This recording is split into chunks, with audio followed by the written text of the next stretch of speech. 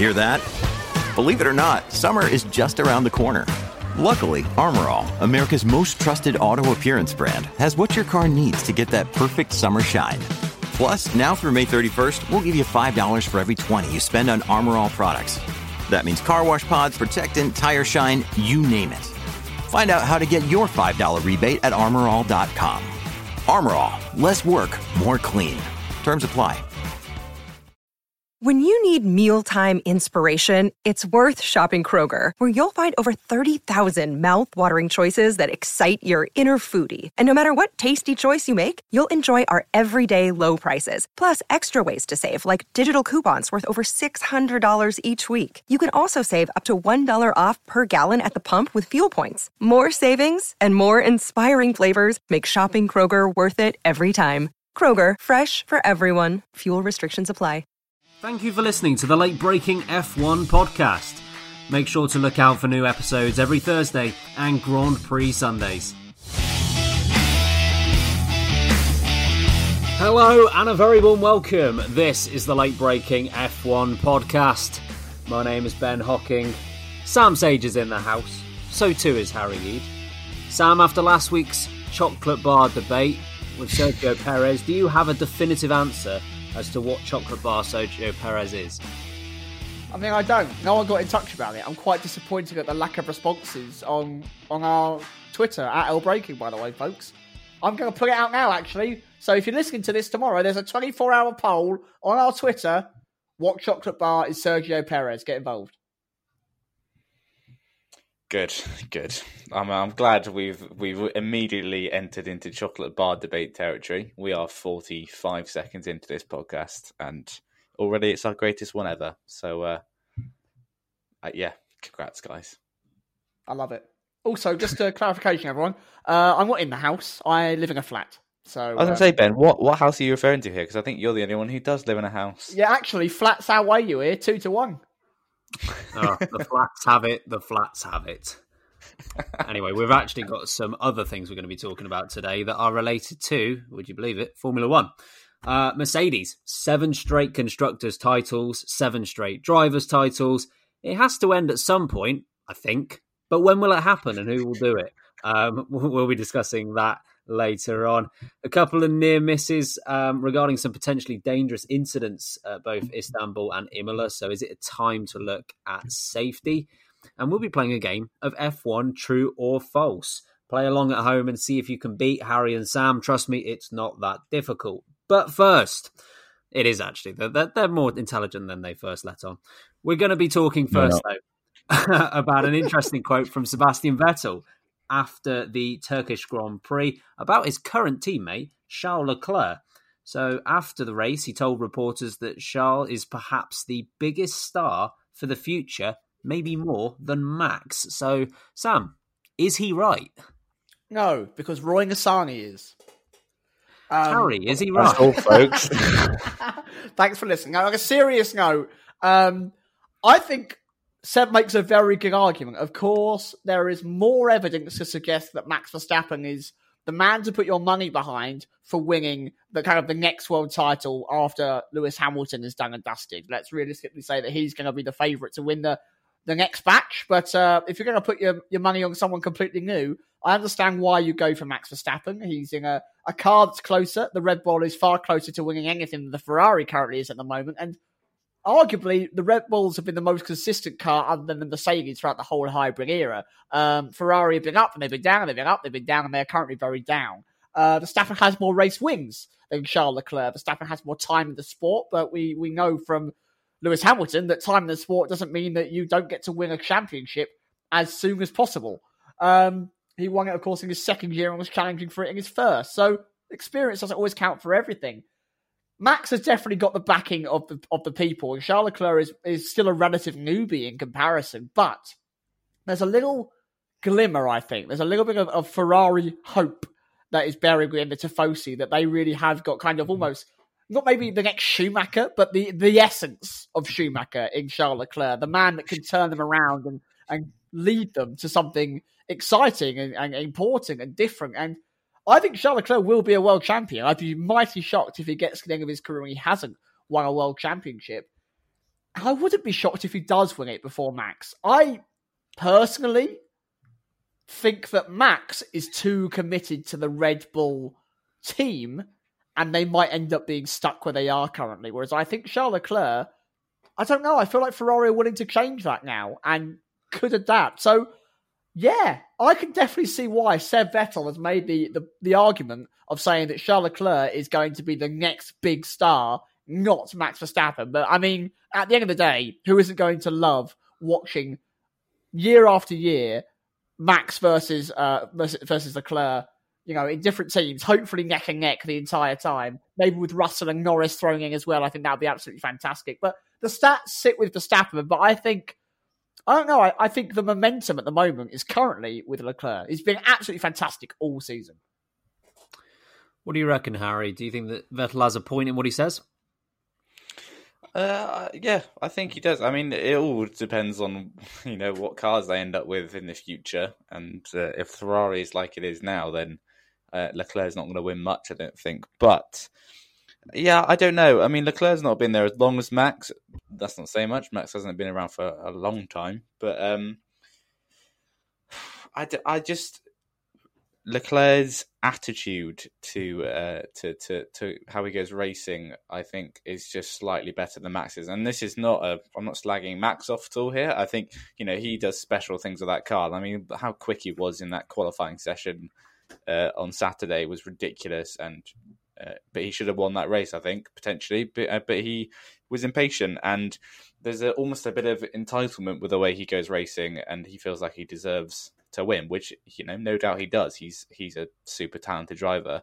I don't know. I just get the feeling Leclerc's got just a slightly better attitude, and it could come undone for Max if he, I don't know, doesn't. And I'm sure he will mature. He is still very young, so I'm sure it will happen. But if he needs to perhaps just rein it in a little bit. I think undoubtedly, if they both have competitive cars, they're going to be the ones battling for championships one day. Once Hamilton has retired and moved on, we saw glimpses of it at Silverstone last year, I think, when they just kept banging wheels, having a great old scrap. That is the future of F1 I want to watch. Let's be real. But yeah, whether Leclerc will be the one who is ahead, I still think it's hard to tell, but they are both. Well, I mean, Ben, you call him God Leclerc for good reasons. But who's going to be ahead? It's very hard to tell. It's very it depends how the next few years go for them both. But I would not be surprised if Leclerc does end up winning a championship or more championships than Verstappen does. But like I said, I think it's going to be those two, battling it out. And for Seb to say that, I mean, he has an up close knowledge of how Leclerc works. He's been his teammate now for 2 seasons. Leclerc has this year definitely put him in his place, and he doesn't necessarily have that knowledge of Verstappen, so it's not necessarily surprising. But I think he's got a legitimate point. Yeah, from my perspective, I think it's close, and I would agree with the point that a lot of it is going to be a product of circumstance and a product of their own decision making. And ultimately, they're both talented enough that if they've got the car underneath them and if they've got the team around them, they will be able to convert these races into wins and those wins into championships. They're both easily talented enough to do so. I think this almost sounds like a little bit of a hot take almost, because we're coming out of a race where Max Verstappen has had, I would definitely say, his worst race of the season. It's definitely his most wasteful race of the season. And even though Leclerc wasn't able to convert his performance into a podium, he was exceptional. He was miles behind the likes of Seb in the first half of the race, and he still caught up to them all, still in contention for P2 right until the second to last corner. So Leclerc had an excellent performance. Verstappen had a disappointing performance. So it does sound like this is a hot take, but it's important not to confuse the point here. And that is, Vettel is talking about potential. Vettel is talking about who will be the best star in Formula One. It's not asking the question of who is better right now. For me, it's a very definitive Verstappen is the better driver right now. As great as Leclerc is, and I would probably put Leclerc as the third best driver on the grid right now, But I think there is a gap at the moment between the top two of Hamilton and Verstappen, back to then a group of third to fifth or sixth, which would include Leclerc, Ricciardo, Bottas and Perez. So I think right now, Verstappen has got the edge, but that is not what is being asked here. The question is, who is the better prospect? Who has got the most potential in the sport? George Russell is not one of the best drivers on the grid at the moment, but does he have the potential to be? Absolutely, he does. So just important to remember what the question is. And it's not comparing, let's say it's not comparing apples and apples here. You've got Leclerc, who is in his third season of Formula One. Verstappen has done double the amount of time in Formula One compared to Leclerc. It's easy to look at them both, similar age, similar ability, similar chance to become one of the best in F1, if not the best in F1. It's easy to just directly compare them without any sort of comparative point of where they are in their respective careers. Verstappen is in his sixth year of his career. Leclerc is only in his third. So rather than just looking at 2020 Leclerc versus 2020 Verstappen, it's important to look at 2020 Leclerc versus 2017 Verstappen, because that's really where the comparison point is if we're using F1 experience. And if you were to compare 2017 Verstappen and 2020 Leclerc, for me, 2020 Leclerc wins it, because Verstappen at that point in his career was more than prone to making quite a few errors. He still makes them now, but he doesn't make anywhere near as many as he did at that point in his career. Leclerc already, even though he does make the odd mistake, seems to be clear of any of that kind of issue. So I think they both have a lot of potential. Both will win championships if they get the right team at the right time. Verstappen, for me, definitely better right now. But if I had to say who was better in terms of potential, who could be the absolute best, I think I'd give it to Leclerc. I think he edges it, but I'm going to go with Leclerc. I think Turkey did serve as a little bit of proof that Verstappen's still not quite there. There's still something when it comes to being patient. It's still not quite there for him. So God, Leclerc is going to take the round for me. I think something that we'd all love to see, actually, is in about 4 years' time, if they end up in the same team. I think that would be incredibly exciting to witness. And that would be the answer, right? That we would know for definite. It's like when you put Hamilton and Alonso in the same car for 2007, 2008. You kind of got the glimpse of actually where the talent was going. And it will be the same thing here. I would absolutely love to see Leclerc and Vettel. It's like when Ricciardo went against Vettel, right? Leclerc has beaten Vettel now, and it looks like he's going to beat him 2 years in a row. And Ricciardo managed to beat Vettel, so does that mean that theoretically Verstappen can maybe beat Vettel, because he's also beaten Ricciardo, and those two are incredibly close. Ricciardo also got the better of Verstappen. So a lot of great drivers on the grid, a lot of world champions in play. I'd be super, super keen to see how those two match up against each other in kind of half a decade's time. If we're saying that Ricciardo is the barometer here, does that make Danny Kvyat the best driver on the grid right now? Yes, yeah. It's about time it's recognised. Thank goodness we've reached this conclusion. Thank goodness. What they need to do, and I can't remember the year off the top of my head, maybe around 85 or something along those lines, when they just put everyone in the same car. They put everyone in road cars and Ayrton Senna won. Wouldn't it be brilliant if you could do that with the current F1 grid? Put them all in F3 cars or something like that. Yeah, there's too much pride in it. It would be great. Or even F2. Be hilarious. Yeah. Sure. Not going to happen, but I can keep dreaming. Let's move on to Mercedes. So Lewis Hamilton's championship in Istanbul means that the team have completed 7 consecutive clean sweeps. So 2013 and Red Bull, the last time they did not win. Think of how different the world was at that point. Obama was just finishing his first year in his second term. That's how far back you have to go for the last time Mercedes weren't winning. Regardless, the question continues on. Who will defeat them and when will that be? So, Harry, which team has the best chance and when? Never again. This is it now. We are living. We're in Mercedes world. We're just living in it. Who knows? I mean, you got to, on the basis of the past few years, you'd have to say a Red Bull or Ferrari, but Red Bull, where will they be in 2022 without a fully fledged but Honda backed engine behind them? That could shove them down the order. Ferrari, they get close, but then they do Ferrari things like build a bad car, have a bad strategy, all sorts of just bad things, or use a dodgy engine. So, it could be them, but then again, we don't have much faith in them. Maybe it could be a McLaren, a resurgent McLaren. I mean, this is hard to tell. We could get to 2022 and the rules change and Mercedes could plummet down the order. I'm doubtful, but it could happen. In which case, it could be any of the teams to pick up the pieces.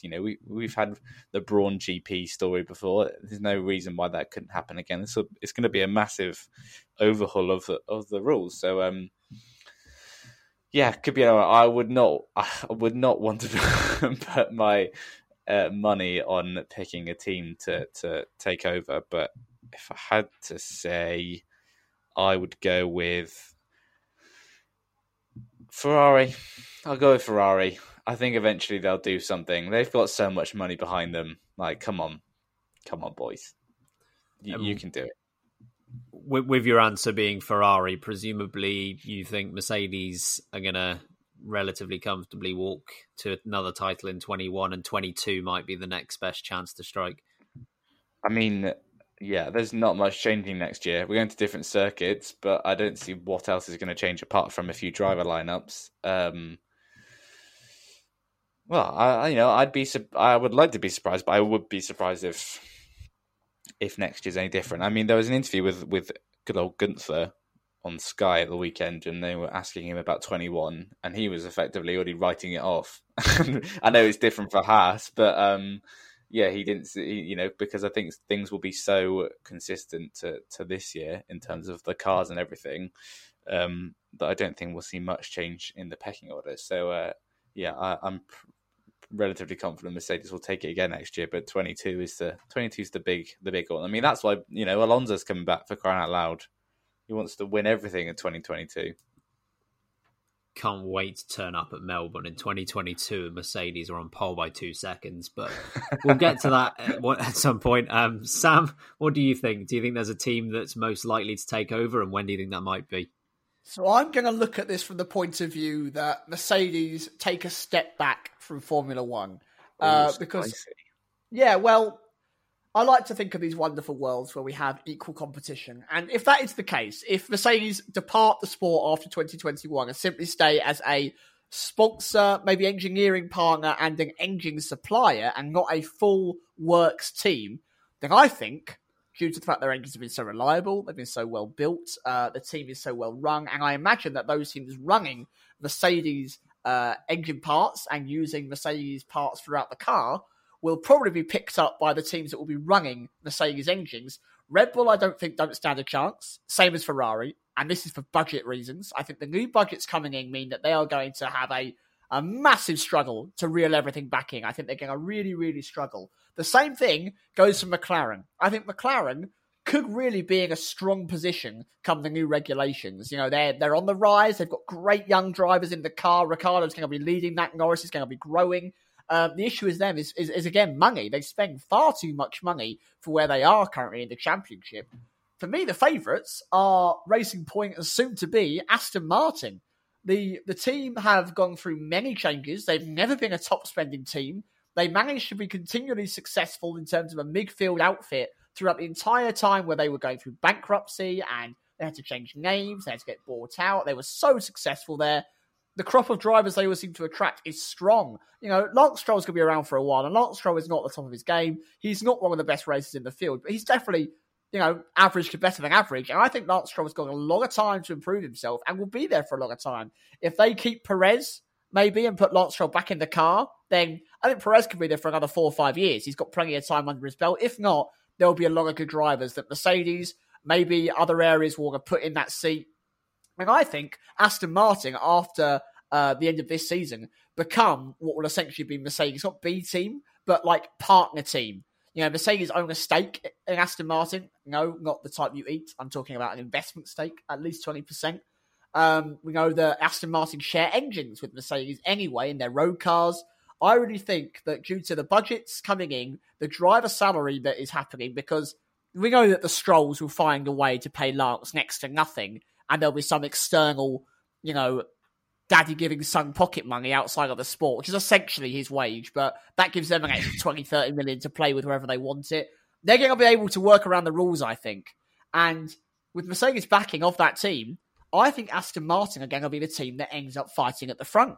I think Vettel's going to help them develop the car. I just think they've got a lot going for them. So I hope Williams make a resurgence, because they're the other ones, right? They don't spend an absolute truck ton of money, but more than what they should do for where they are. But, they're on the right path. Again, with Russell, if he stays around, if Mercedes go and Russell has to stay at the Williams seat, then they could build something there. But for me, the early favourites are actually I think Aston Martin will come out the woodwork. If Mercedes stick around for another 10 years, I think Mercedes could win the next 3 or 4, personally.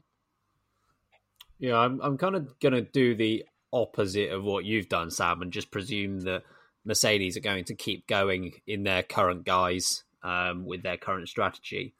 In which case, I do not think for a second that regardless of regulation changes, Mercedes are going to hand over a championship to another team. Now, obviously, we know what happened with the last major regulation change, 2013 to 2014. The dynamic of it shifted completely. The power shifted from Red Bull, who had won 4 consecutive championships, to Mercedes, essentially overnight. I think Mercedes are just too well run to fall off completely. I would be very surprised if we come to 2022 and they're in a position where they are even slightly uncompetitive. And we have to remember as well that when Mercedes have had a bit of a history of wrapping up championships pretty early, and as a result of that, being able to focus on next year's development, or I guess in this year's instance, they might already be focused on 2022. They're able to get out such a massive lead in the first half of championships that everyone seems to catch up in the second half of the year, when in reality, Mercedes are just behind the scenes looking towards the next year already. That might well be what their plan is right now to get ready for 2022. So who's in a good position to overhaul them? I don't think anyone's in a great position to, but there are a few opportunities out there. In terms of current performance, you'd have to say that Red Bull have to at least be a part of the shortlist, if not at the head of it. I think Red Bull with the cost cap are going to be very effective, even with what's going on with Honda. And then there are some requirements that they have to meet in order to be competitive and stand a chance of getting a championship away from Mercedes. But considering Red Bull would not need to cut back as much as Mercedes will in terms of their overall spend, that should hand them a fairly nice advantage. I can't remember the figures off the top of my head, but I think Mercedes probably spend about 60-70% more in F1 than Red Bull do. So that would be advantage for Red Bull. But like I say, they do need to get some things right before they can even think about taking a championship away from them. The first thing they need to do, they absolutely have to get the second driver right. Because if they don't get that right, they don't stand a chance of winning either championship. Now, Constructors' Championship, that obviously makes a lot of sense because that is half of your points, or should be half of your points. But I also think Max Verstappen doesn't stand a chance of winning the Drivers' Championship until he does have that reliable number 2 driver, because it just hampers him in terms of strategy far too often to make him a viable contender for the title.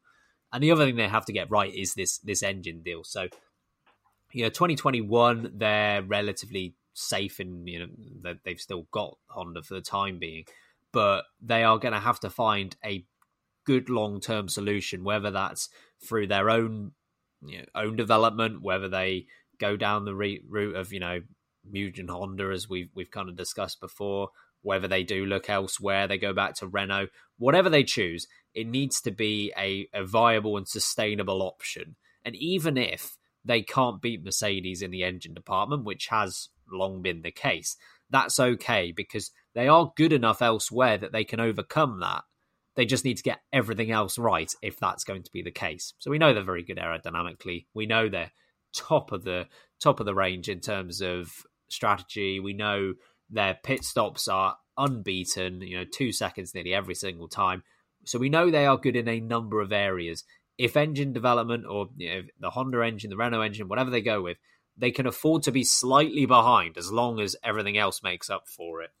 Other teams, Aston Martin, I don't think that in the short term they're going to be competing, but who knows? We know what the pink Mercedes is looking like, and maybe that has given them the opportunity to focus more on 22, considering they essentially didn't really have to do much to the current car they've got. And just to say, actually, on Aston Martin, before I move on from them, if they were competitive for a championship, and if they did go on and win a championship, I don't care what guys they're in, what colour their livery is, who the team principal is. I will just love that Eddie Jordan is there in memory. His old team. Not in memory, he's coming straight back. You know he's rolling over that barricade with his shirt half open, his hair a mess. He's just come out of a casino with a pint in the other hand. And he's straight in that garage being like, this is my team. You know he's in there. I'll take it from here, Otmar.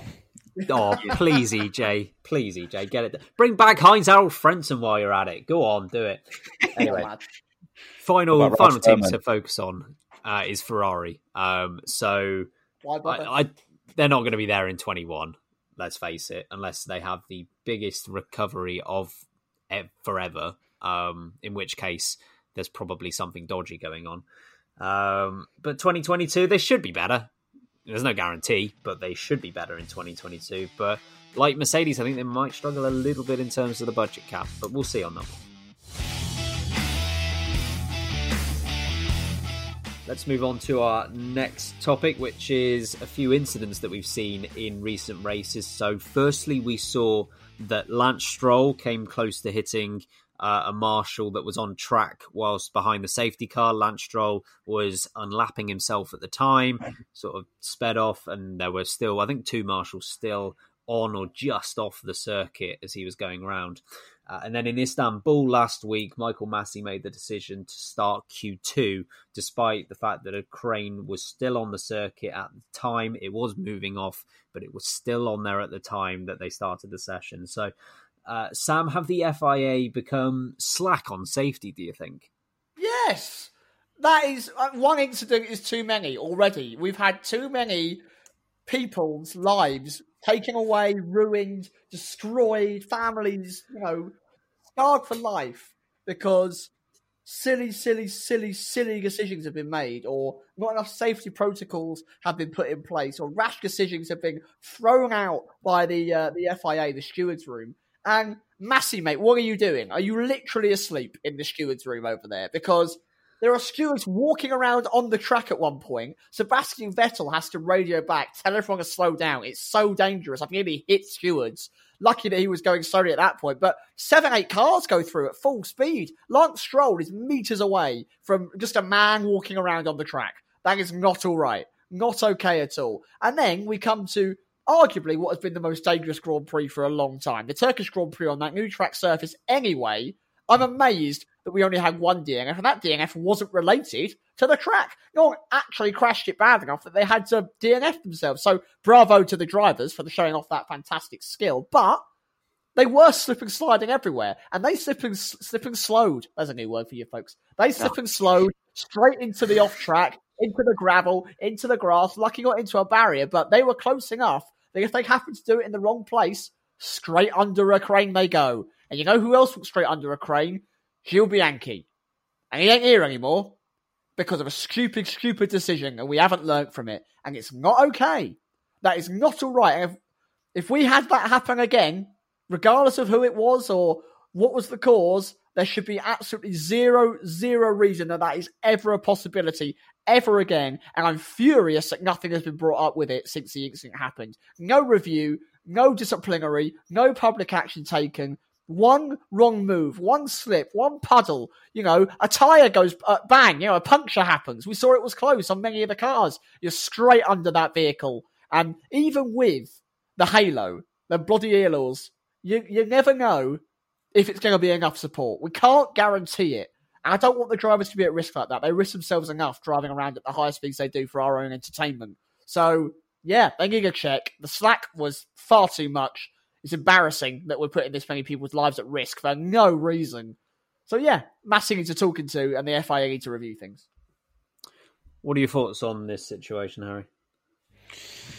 Yeah, I totally agree with what Sam said. The first one in Imola, I'm not forgiving it at all. But the situation in the race is a safety car, and I know they've got access to more information than we do, but I don't know whether it's a breakdown of communication between the marshals and the stewards. I don't know, but the one in Turkey just is madness. When we, and when I say we, I mean us three, the rest of the people watching F1 around the world, can see on the TV screen. That's our only outlet here, is the TV screen, that the recovery crane is still clearly in a zone where a car could slide off and hit it. If we can see that, then why have they let any cars go out on the circuit? And to reference back what I was talking about the situation with Ian Imola, where it's race circumstances. This is in qualifying in Turkey. They just wait, just give it like a minute. It literally took a minute for that crane to actually get in. So why not just wait a minute? I know we'd had a delay, but 1 minute wasn't going to make any difference whatsoever. So it's just not acceptable, and I don't understand it. And as Sam said, that it's a sore point for F1, because we've had an accident where a car has gone under a crane and the poor driver was killed eventually. So beyond bizarre, and I'm not going to heap it all on Massey, but I would be shocked if Charlie Whiting had let that kind of event happen whilst he was in charge. So I think something needs to change there, because if it's whether it's a breakdown of communications or there's not the right person in charge, I don't know. But it's just not right, and not for the sake of the show. I don't think it was for the sake of the show, because like I said, we just had to wait a minute and that was it, and it would have been fine. So not acceptable. Hope we don't see anything more like that this year or ever. Yeah, I think if you're looking at the Stroll incident, I know it was double yellows, and Stroll himself wasn't told over team radio to slow down. Realistically, you shouldn't be letting them go past the safety car if you know that there are marshals out there. And if you don't know that there are marshals still out there, why don't you know? That's clearly something that they need to tackle if that's the case. That really wasn't a great incident. The one in Turkey is the one that really got me, though, because I did not like this at all. And I'm not sure what I disliked more, the actual incident itself, or I guess not an incident, but the action itself, or whether I disliked the response more, because the response was not good. It's not. I did not enjoy that whatsoever. Michael Massey came out and said that in hindsight, he could have done this. He had assurances. We'll do an investigation, but it does very much sound like it's ticking the boxes and ensuring that something's done to appease people, which is never the reason that things should be done. I think it was a very laid back approach. Didn't regret anything, and I just was not happy about that at all, because it shows that nothing was learned. It shows that in a similar situation, Michael Massey will very likely do exactly the same thing.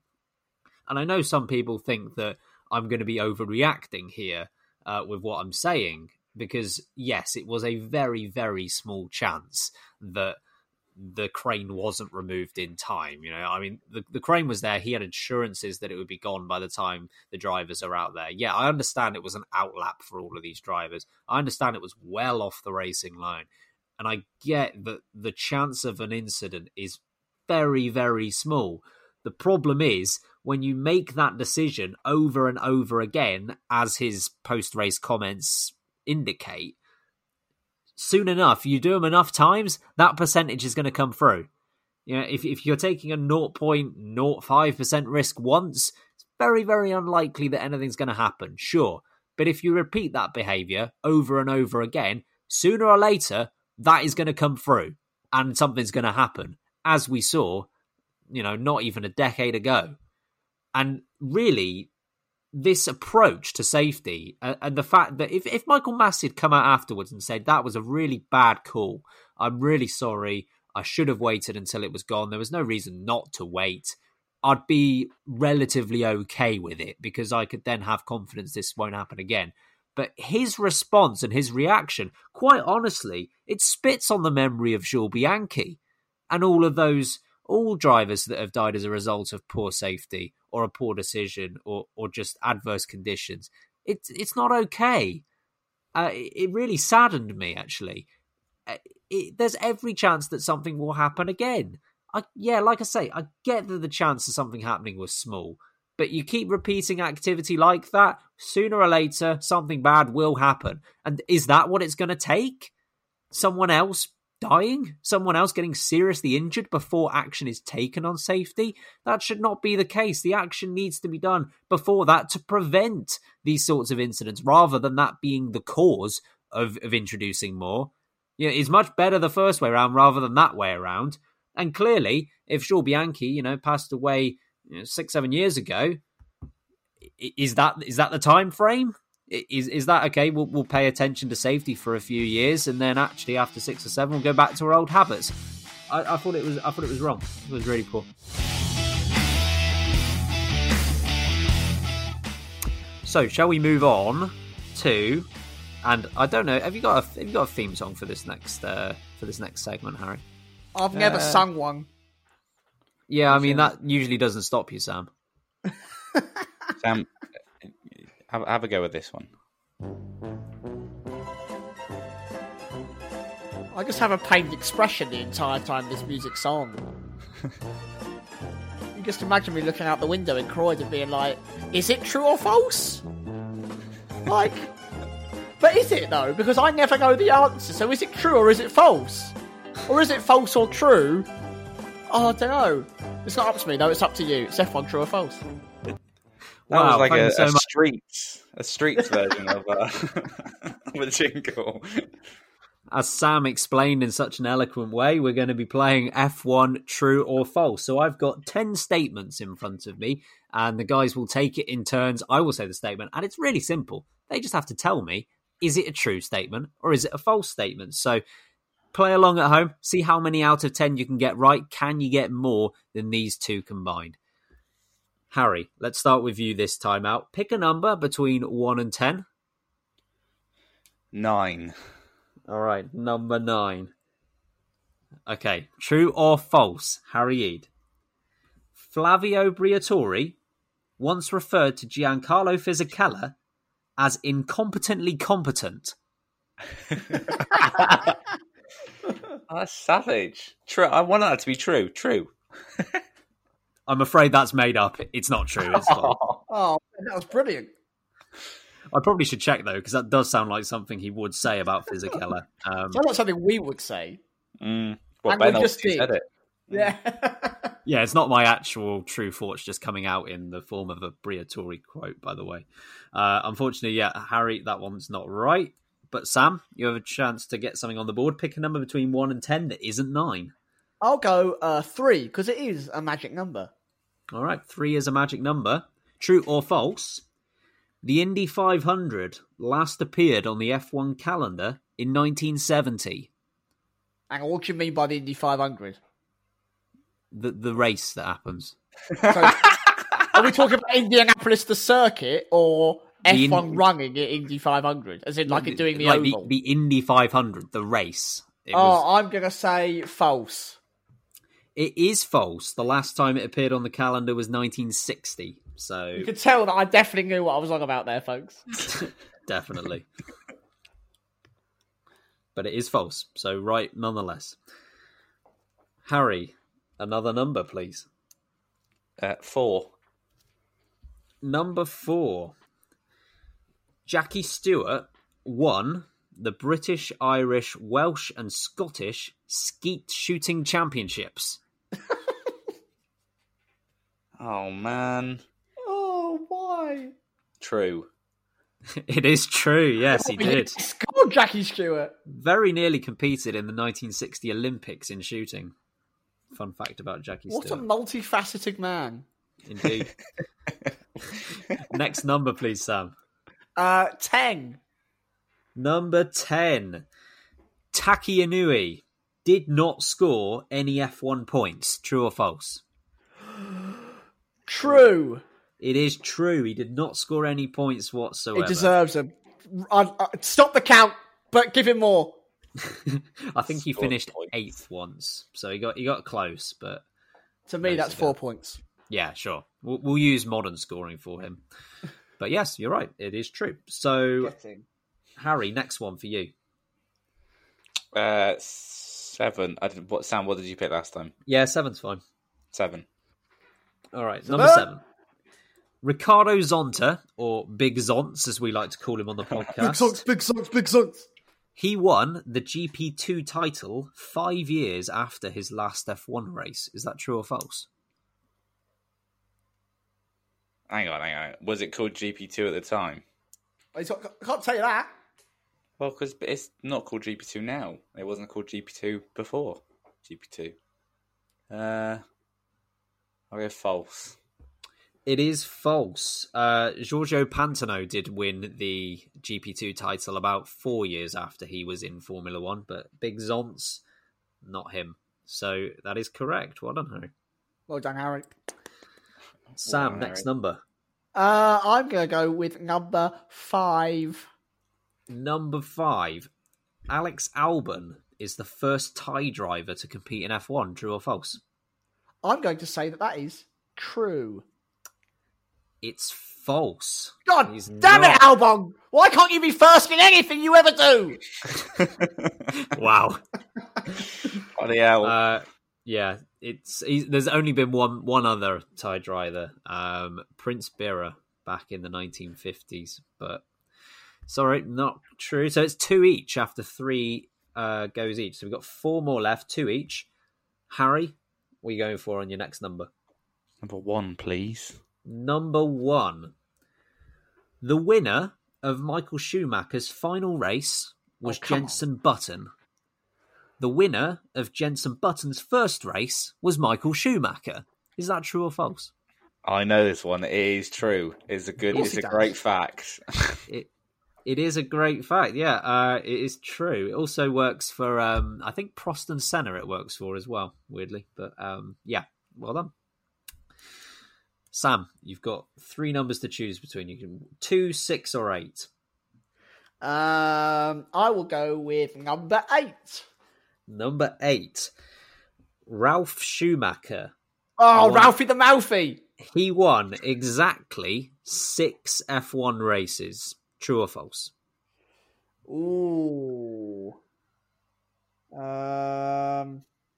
you call him gonna Ralphie go- the Mouthy? Yeah, because he's got a massive mouth, hasn't he?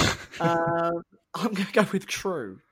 He did. He won exactly 6 races. Oh, it's good, this. True or false stuff. Woo-hoo. We're getting down to the last 2. It's 3 each. Harry, this could be the all-important call.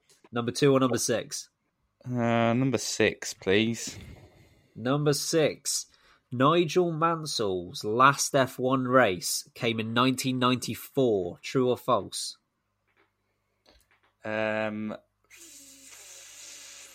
Fudge. I'm God. afraid the game is not true or fudge. True Okay, or God, fudge? F. I'm going to go with false. It is false. Well done. He did a few races in 95. But I couldn't remember if he actually did the races in 95 because I don't remember, but he couldn't fit in the car or something, couldn't he? I remember. That's I was true, there. yeah. Fat Nige. Which means... Fat Mr. noise. Chunky and Fat Nige, what a duo. Oh, no. All right, Sam, which means you get number 2 to try and Number tie 2. this up at 4-all. Eddie Jordan. Oh, yes, it's my boy. He It's all did- true. He did 15 minutes of practice in place of Bertrand Gachot at the 1991 Mexican Grand Prix. Oh, come on! How am I meant to know that?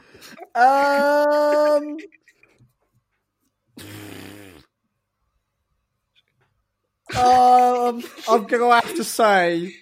I'm going to have to say it's true, because it's EJ. Even if it's wrong, I want it to be true. Of course it's not true, it's false. I wanted it to be true. I really wanted it to be true as well as I was writing it out. Eddie Jordan lives in my head rent-free. Oh, man.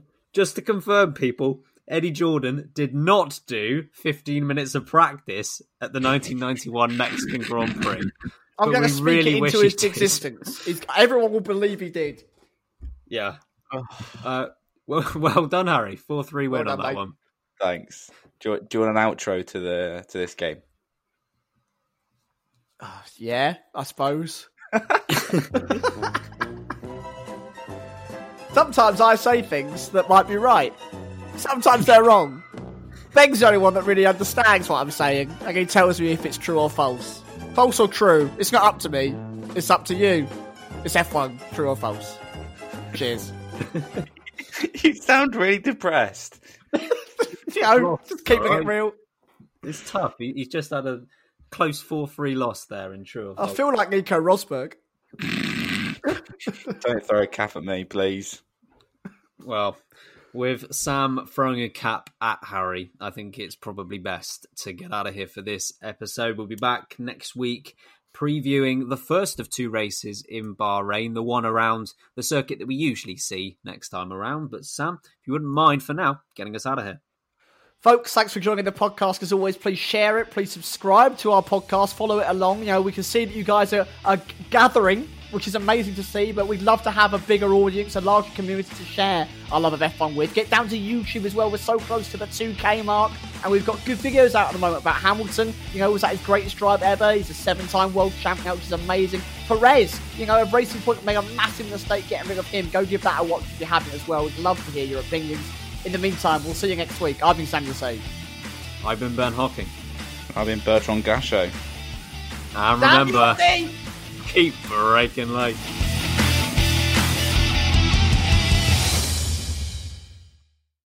Sports Social Podcast Network.